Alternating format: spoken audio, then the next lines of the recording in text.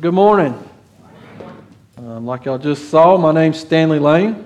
First of all, I'll just kind of introduce who I am. First of all, I am a child of the King. That's who I am first. Nextly, I am happily married for 18 years to Dawn Lane. She's not here today. She was on call for work, so she had to stay back home. But we've been married for 18 years, and we have. I'm also the father of 6 kids, 5 boys and 1 girl. That's a long story. So we took that command to be fruitful and multiply. We took it very serious, and that's what we did. But I have 5 of my kids here with me today.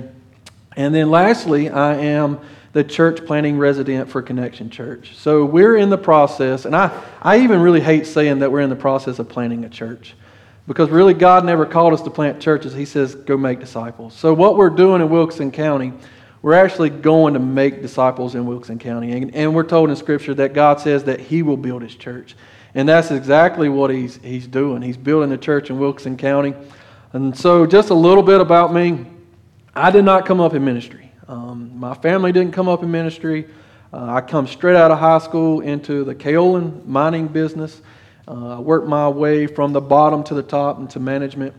I just wanted to love God, love my family, and go to work. But God had different plans for the Lanes, for me. And so God started calling me into ministry, and I just didn't want to do it. So I was introverted. I didn't want to be on stage. I didn't want to be in front of a group of people. But God had different plans for me. And He just continued to just work on my heart. And a lot of things were happening at the time, and I was listening to the book of Jonah. I was cutting grass, and the Lord clearly told me, He says, Stanley, you're Jonah. When are you going to quit running? And so I cut the mower off, and I began to weep, and I said, Lord, I don't feel qualified to do what you've called me to do, but my yes is on the table. Whatever it is, I'll do it. And I said, but I just need help figuring it out. Do I need to quit my job? Do I need to go to seminary? What do I need to do? And so I began to search on my next step. What is my next step? And I wish I could tell you that right then and there I quit my job, went in full-time ministry. I still, there was some rebellion in me. And so what it took is a back surgery, COVID, and the company that I worked for all happened within the same week. And so I was laying flat on my back, couldn't move, couldn't go do anything. And just all I did was seek the Lord and pray and ask the Lord, what do you want me to do, and how do you want me to do it? And He made that path clear. And so, long story short, we ended up a Connect group. Didn't go to Connection Church at the time, but we ended up in somebody's Connect group. And we were always talking about next steps. What is your next step? And when it got to me, the guy leading the group told me my next step. He said, your next step is to be a pastor. He said, God's called you to be a pastor. And long story short, quit my job.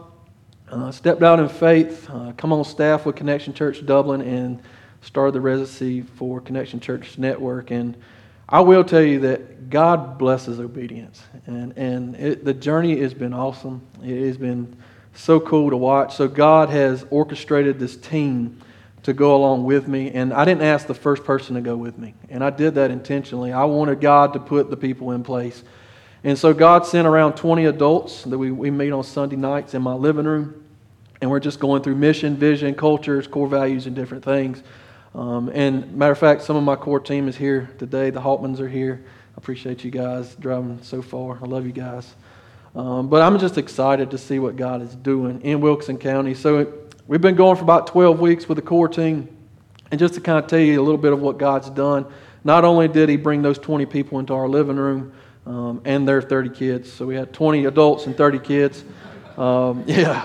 But we also started our youth. God really laid on our heart to go ahead and start youth. Been big in FCA. And we started youth on Wednesday nights. Didn't know what to expect. And the school actually got word of it. And they actually bus kids over to our house. So a school bus comes down my driveway. Kids get off. And we have worship. We have a message. The kids get to play and have good fellowship time. But in that first week, 8 students received Christ. So it was pretty cool. And not only that, we had many more to come to know Jesus. Most of them are my family members. So my sister, my brother-in-law, and my nieces, they also come to know Jesus through this. So if God don't do anything else in Wilkes County, He's done enough, right? And then we actually had a baptismal service at the house in the swimming pool, and we had about 7 get baptized, so it was really sweet. So I'm just excited to see what God is doing and how He can just use anybody. Just a normal, ordinary guy that has laid his yes on the table. And my encouragement for you is that God blesses obedience. So a lot of firsts for me. So preaching again is a first. I've gave safety meetings and talks to some of the staff at work, but God called me into ministry, and I knew preaching was going to be a part of it. So I'm thankful for the opportunity that Connection Church has given me to just go to all the different campuses, all the different churches, and just really get the reps in and actually preach. And so there's been a lot of firsts for me, and actually teaching through Daniel, or Old Testament prophecy book, is very new to me. So I'm excited about this morning. And so this morning, if you want to turn there, which you just read it, we are in Daniel chapter 5. So the series y'all been in is the book of Daniel. And so if you're new to reading the Word, what I tell people that are new in reading the Word, the first thing you do before you go into the Word is you pray. And you ask God to speak to you. So I want to just y'all to take that opportunity right now. I'm going to take the opportunity just to pray and ask God that He would speak to us through His Word. Heavenly Father, I just thank You, first of all, for who You are. God, I thank You for what You're doing here in Athens. God, I thank You for what You're doing in Wilkinson County. And I thank You for what You're doing to the ends of the earth. And God, I just thank You for allowing me to be a part of what You're doing. And so, God, I just pray as we dive into Daniel 5 that You would do only what You can do. God, that You would speak to the hearts of Your people. And God, that you would bring about conviction. You would bring about encouragement. And whatever the people may need today, God, that You would give it to them. And so, Lord, I'm just trusting You. I just pray that You would move me out of the way. And God, that You would just speak and use me as just a vessel. So, Lord, we just love You, and I praise You for what You're about to do. In Jesus' name, amen.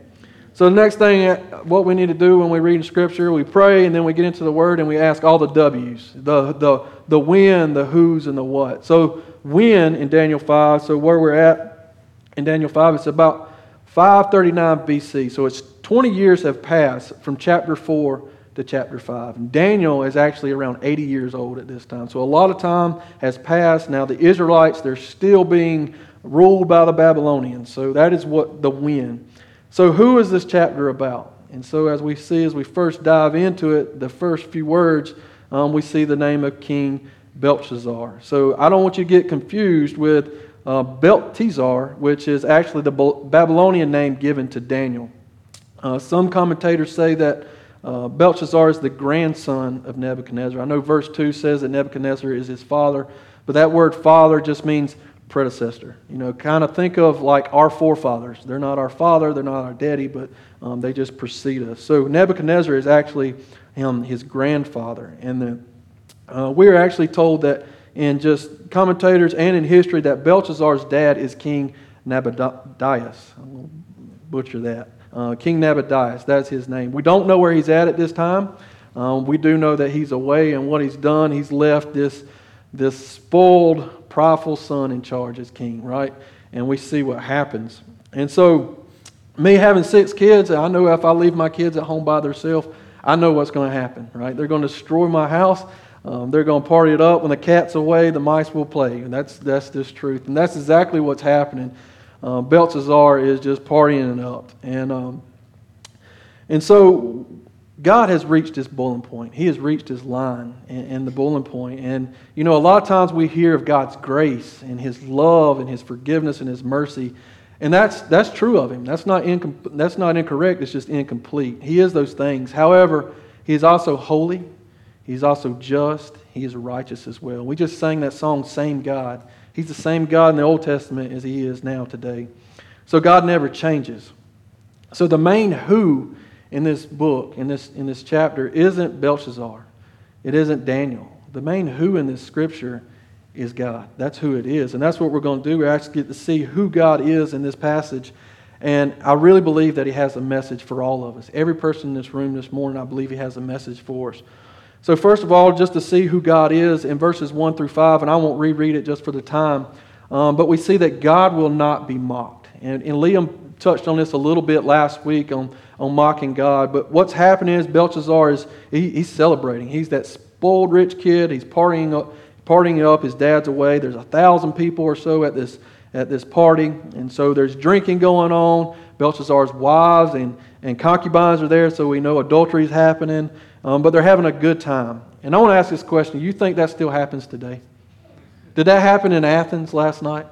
Yeah, it happens. Some of you may have been there, and no judgment, and we're glad you're here, but it happens, right? So Belshazzar's having this good old time, but he took it too far. He took it a little too far. He was mocking God. So they were not only getting hammered, they were committing adultery, but they were using the holy silverware, the holy cups and goblets that his grandfather took from the temple. They were using them for pagan worship. And so they were worshiping false gods, and so they were doing idolatry as well. So just kind of give you a picture. So what this would look like if you were to come here on a Friday or Saturday night and you got a DJ up here and they're partying, they're taking the communion wine and they're getting drunk off of it, just having a good old time. They're just mocking God. That's what it would look like, and that's exactly what Belshazzar was doing. In Galatians 6, 7 through 8, Liam touched on this last week. He shared the same verse. It says, "Do not be deceived." He's talking to believers. He said, "God cannot be mocked. A man reaps what he sows. Whoever sows to please their flesh, the flesh will reap destruction. Whoever sows to please the Spirit will reap eternal life." So Belshazzar has mocked God, and now he's about to reap what he has sown, right? So he's taking it too far. And then we get into verses 5 and 12, and we see all of a sudden this hand just comes out of nowhere. Could you imagine? This hand coming out and just writing something on the wall. And then all the wise men and the magicians, they come in and they can't interpret what's on the wall. So that's when David gets called, or Daniel, not David. Daniel, I looked at David over here. Daniel got called in, and Daniel couldn't, or Daniel told what it meant. But the second point is God has a line. You know, God does have a boiling point. And Scripture is clear that God is patient with us, right? In 2 Peter 3:9, it says, "The Lord is not slow in keeping His promise, as some understand slowness. Instead, He is patient with you, not wanting anyone to perish, but everyone to come to repentance." But however, God has a line. You know, we all have a line. Even Pastor Stanley has a line, right? You mess with my wife and you mess with my kids, I'm going to have a ministry. It might be a prison ministry, but I have a line. And if you cross that line, I mean, it's just going to happen. Somebody said you could take the street out of him, but you can't. You can take him out of the streets, but you can't take the streets out of him. That's true of me. Right? So God's still working on me, so don't judge me. But God has a line. And where is it? You know, there will be a day that God says enough is enough. There will be a day. And so we have a tendency to ask, how far can I go? How far is too far? Where's the line? If you have kids, you know what I'm talking about. Kids want to push that line with their parents sometimes. But it's not just our kids. You know, we do it as well with God, even as believers. You know, with sex. You know, what base is too far? Or with drinking, how many drinks is too much? Or any sin, you throw it out there. And you know, how can I have 1 foot in heaven and 1 foot in the world? You know, that's as Christians we ask that. But going back to what's happening, is there's a lot of sin happening. There's drunkenness, there's idolatry, there's adultery, there's sacrilege, which is blasphemy. But do you know where all this started? It actually started with pride. It actually started with pride. We see that, and we hadn't got that far in verse 22, that Belshazzar didn't humble himself, and it all started with pride. So what is pride? And I tell people it's the middle letter in pride. It's I. It's the big I problem. I want it my way. I want to be the God of my life. And all through the Bible, we see many people fall because of pride. Proverbs 16:18 says that pride comes before destruction. And so pride is what got Satan kicked out of heaven.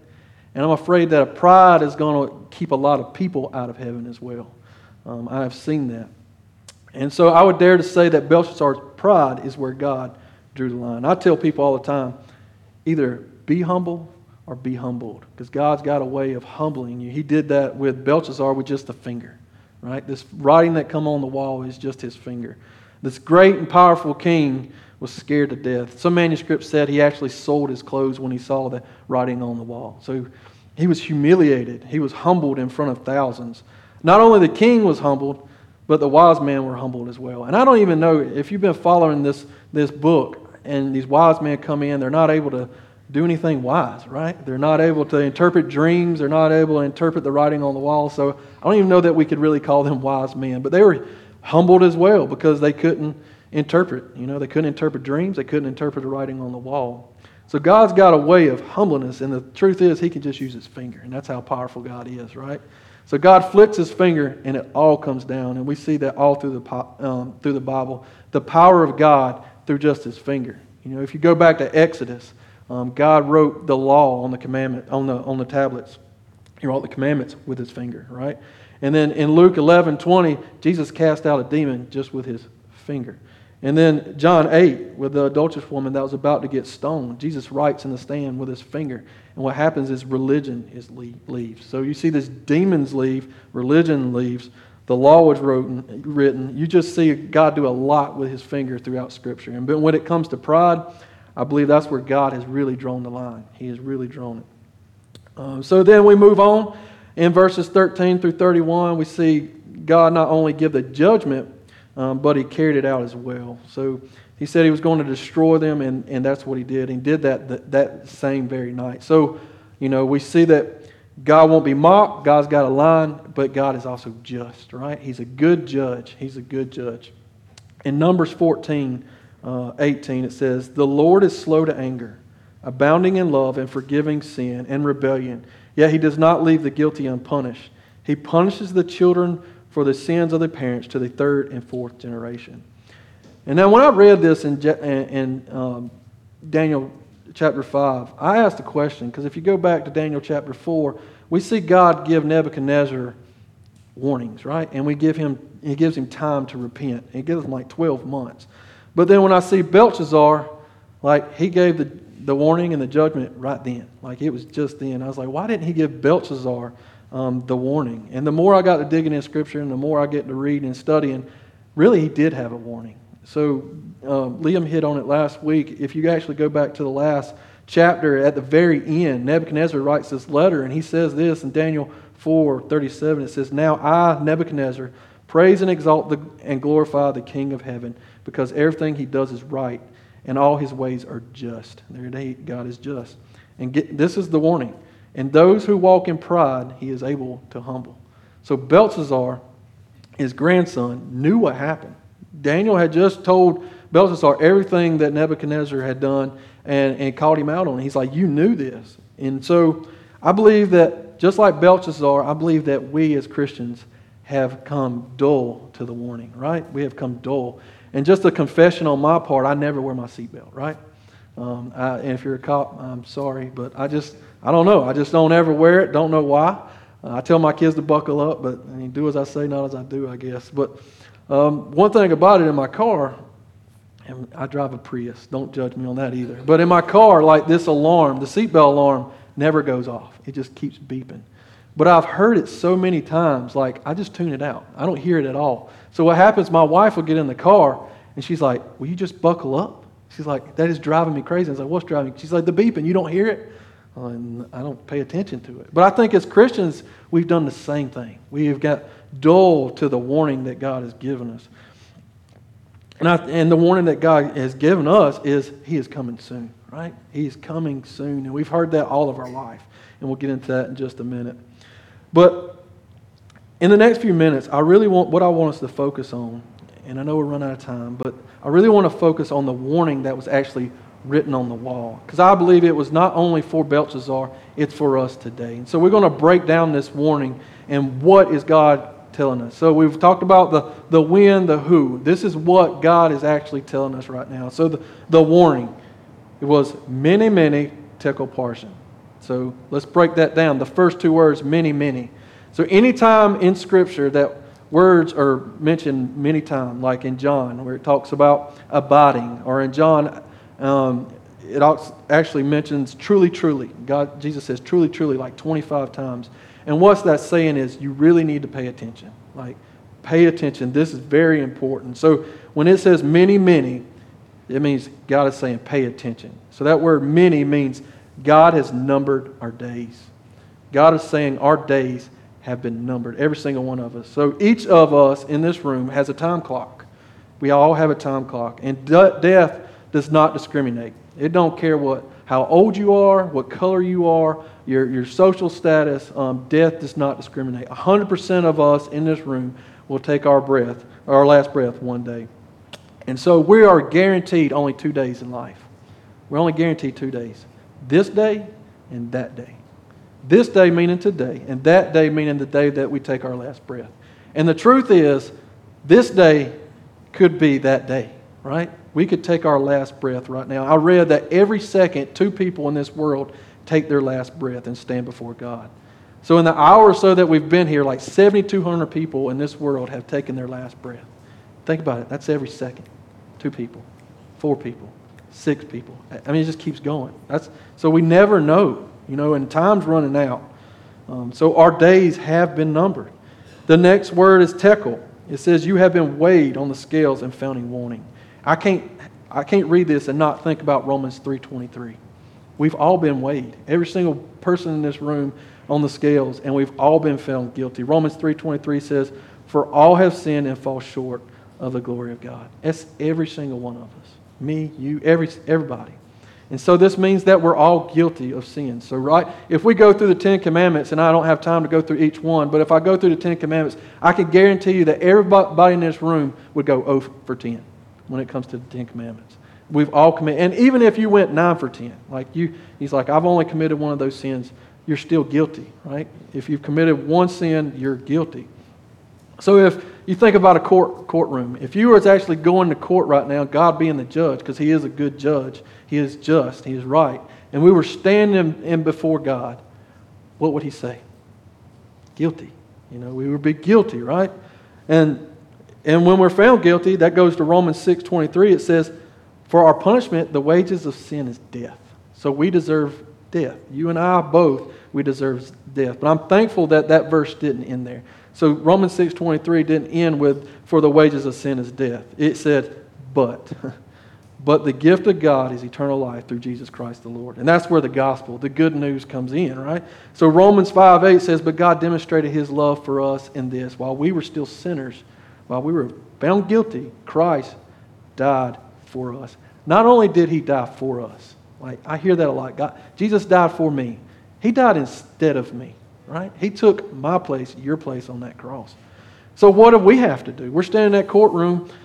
Jesus comes in, or God comes in and says, you're guilty. Your punishment's sin and death. And Jesus is right there with us. So what is our part? In Romans 10:9, it says this. It says, if you declare with your mouth that Jesus is Lord and believe in your heart that God raised Him from the dead, you will be saved. For it is with your heart that you believe and are justified. And it's with your mouth that you profess your faith and are saved.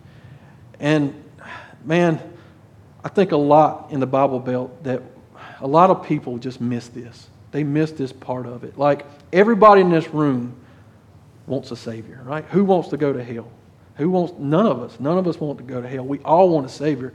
But it says in there that if we confess with our mouth that Jesus is Lord, and you think about what a Lord is, and the best definition that I ever heard of what Lord is, I asked my daughter, and I said, what does it mean when she got saved? I said, what does it mean to have Jesus as Lord? She said, Jesus gets to be the boss of me, right?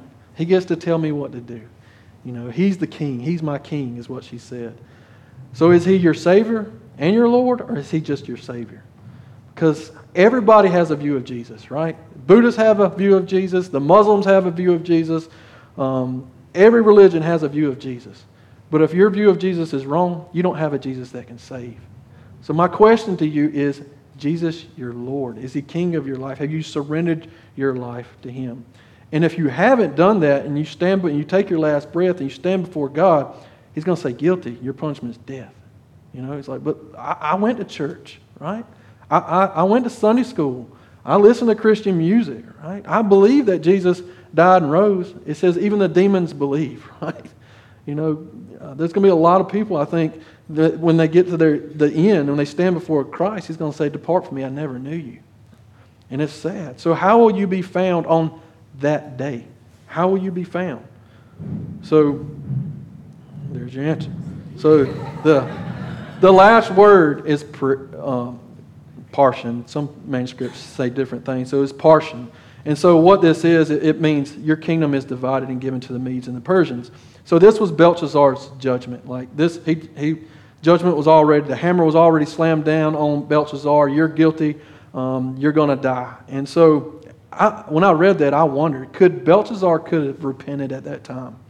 Could he have turned his ways? Like if you go back to the story of Jonah in Nineveh, God had already, he's like, this is what's fixing to happen. But they repented. They turned away from their sin. They turned to God, and God relented. So I'm wondering if that could even happen for Belshazzar. But what happened is Belshazzar's pride wouldn't allow him to do it, right? It wouldn't allow him to do it. And what happened is Belshazzar was conquered, and the Medes and the Persians come in and just destroyed everything. So his pride wouldn't let him.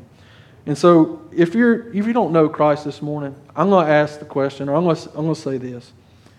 Don't let your pride hold you back from surrendering to Jesus. I remember sitting in those pews, and I remember God calling me, and I would grab that pew, and I would not let go, right? At the end, when the gospel was shared and the call to salvation was shared, like I would grab the back of the pews, and I would just let my pride get a hold to me. So don't let your pride hold you back from surrendering to Jesus. So I'm going to ask the worship team to come back up. And as they come, I read chapter 5, and one word just kept coming up over and over and over again. It's the word urgency. Urgency.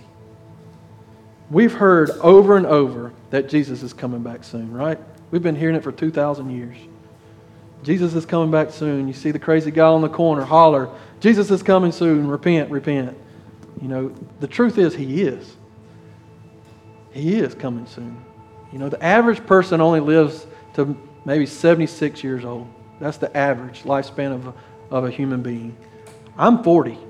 So I'm over halfway there, and I know that every year it goes by faster and faster and faster. Even if Jesus don't come back within that lifespan, I'm going to see Jesus soon. And it's going to be very soon. Like I said, time just goes back faster and faster. So it is true, Jesus is coming soon. And we will all stand before Him, every single one of us. We're going to stand before Him. And we're going to hear either two things. We're going to hear, well done, good and faithful servant, or depart from me, I never knew you. And that's what we're going to hear. You will either enter the gates of heaven and spend eternity with Jesus, or you'll spend eternity in hell. And that's the only two places there we could go. So it says, Stanley, it sounds like you're trying to scare me into heaven. I don't know who came up with that term, scare somebody into heaven. You cannot be scared into heaven. You don't get into heaven by being scared. You get into heaven by being surrendered to Jesus as Lord. That's how. It's by faith through grace and surrendering your life to Christ. That's how you get into heaven. So I'm not trying to scare you. I just want you to see the urgency that we're not guaranteed tomorrow. You're not guaranteed that next breath that you're taking.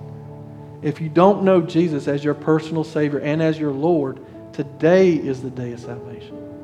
Again, we're not guaranteed the next day. And this warning isn't just for the unbeliever. This warning is for everybody in this room. Every single one of us, even as believers, it's a warning for us. We all have people in our life, family, friends, co-workers, that may not know Jesus. Right? They may take their last breath tomorrow. And just a quick story. God had put it on my heart to share the gospel with my grandfather. And my grandfather was a really mean guy. He was mean. I was scared of him. I was scared to share Jesus with my grandfather. And it was getting time when he was fixing to take his last breath. And so I built up the courage to go share the gospel. After God had told me over and over and over again to go share the gospel with my grandfather. And I sat beside him as he's laying in the hospital bed, and I asked him, I said, Papa, I said, do you know where you're going when you leave this world? He just kind of looked at me, and I said, there's a way you can know. And I went to sharing the gospel, and he stopped me. He said, Stanley, he said, sometimes you win some, sometimes you lose some. And he took his last breath. I don't know where he's at today. I've got a pretty good idea where he's at. But what if I'd have been obedient all those other times that God had said, share the gospel? Where would he be? So we all have people in our life that need the gospel, right? In Romans 10:14 it says, how then can they call on the one they have not believed in? And how can they believe in the one of whom they have not heard? And how can they hear without someone preaching to them? And how can anyone preach unless they are sent? As it is written, how beautiful are the feet of those who bring the good news, the gospel. But not all the Israelites accepted the good news, for Isaiah says, Lord, who has believed our message? Consequently, faith comes from hearing the message, and the message is heard through the word about Christ. So faith comes by hearing. The only way people can hear the gospel if we open our mouth. We open our mouths. So when we become rescued, when we become believers, when we become rescued, we become part of that rescue team, right? We don't just receive the Holy Spirit so we can have a good life. In Acts 1:8, it tells us that we receive the Holy Spirit so we can be a witness. He gives us the power to do what He's called us to do, to go make disciples of all nations. He's given you that power to do it. He's given it to you. And yes, it's scary sometimes. I don't know why it is, but like when you're sharing the gospel with your family, it's harder to do that with your family than it is just your coworkers or your friends, right? I don't know why that is, but God's given you the power to be able to share the good news. You have a testimony. If you're in Christ, you have a testimony of how God took you from dead to life. Just share it. Share it. The only thing that you and I can take to heaven with us is people. That's the only thing. And that's why it was important to me I wanted to be obedient. I wanted to be obedient to what God had for me and even to quit my job. Quit a 6-figure salary to go make nothing, hardly, But I could tell you again that God blesses obedience. And if I had another hour or so, I could tell you story after story since I took that leap of faith of how God has provided. I mean, that same God song that we sang, He's providing then, He's providing now, and He does it. All He's calling us to be is obey. That's it. Obey and share the gospel and go make disciples. So I'm going to end there. And like I always end every service, anytime God's word is read and preached and taught, there's always a response, right? And so at Connection Church, we're big on next steps. So my question for you is, what is your next step? What is your next step? Every single one of us has a next step. Even if you're an unbeliever, you have a next step. And that next step is surrender your life to Christ. At Romans 10:9, confess with your mouth that Jesus is Lord and believe in your heart that He raised from the dead. And the Bible says you will be saved. So maybe you've already done that. Maybe you are a believer. What is my next step? I can't tell you your next step. I don't know it. I guarantee the Holy Spirit's whispering to you right now what your next step is. Maybe it's to go plant a church. We're part of a network that believes in equipping people to do that. Maybe it's to be a missionary. We do that too. We equip people to do that. Maybe it's just something simple as sharing the gospel with your friends and family. We all have next steps. So what is your next step? And so the worship team's fixing to sing and play. And so I just want you to ask the Holy Spirit, what are you saying to me? What is my next step? And then as He gives you that next step, don't delay. We're not guaranteed tomorrow. Take that next step, okay? Let me pray. Heavenly Father, I just thank You for who You are, God. And I thank You for just this story, God. It ain't just a story, God. It actually happened. And just the example and what we get to learn about who You are and what You do in us and through us, God. And Lord, I just pray that word urgency is on everybody's heart right now. God, that we're not guaranteed tomorrow. The sky could split open right now and You could come back. And it would be too late for a lot of people. So Lord, I just pray that if anybody in this room don't know You, God, that today would be the day of salvation. God, that You would remove the veil from their heart and the scale from their eyes, and God, they would see You clearly. They could know their need for a Savior, God. They would accept that good news. God, and I pray for the believer in this room, God, that word urgency again would be impressed on their heart. For their family, for their friends, for their co-workers, God. God, I just pray that You would give them a boldness and a courage to be able to do what You've called them to do. And that's share the gospel. Share their story, Your story of what You've done in them and through them. So God, I just thank You for this opportunity. I thank You for who You are, God. I thank You for what You're doing. And God, and what You're going to do. In Jesus' name, amen.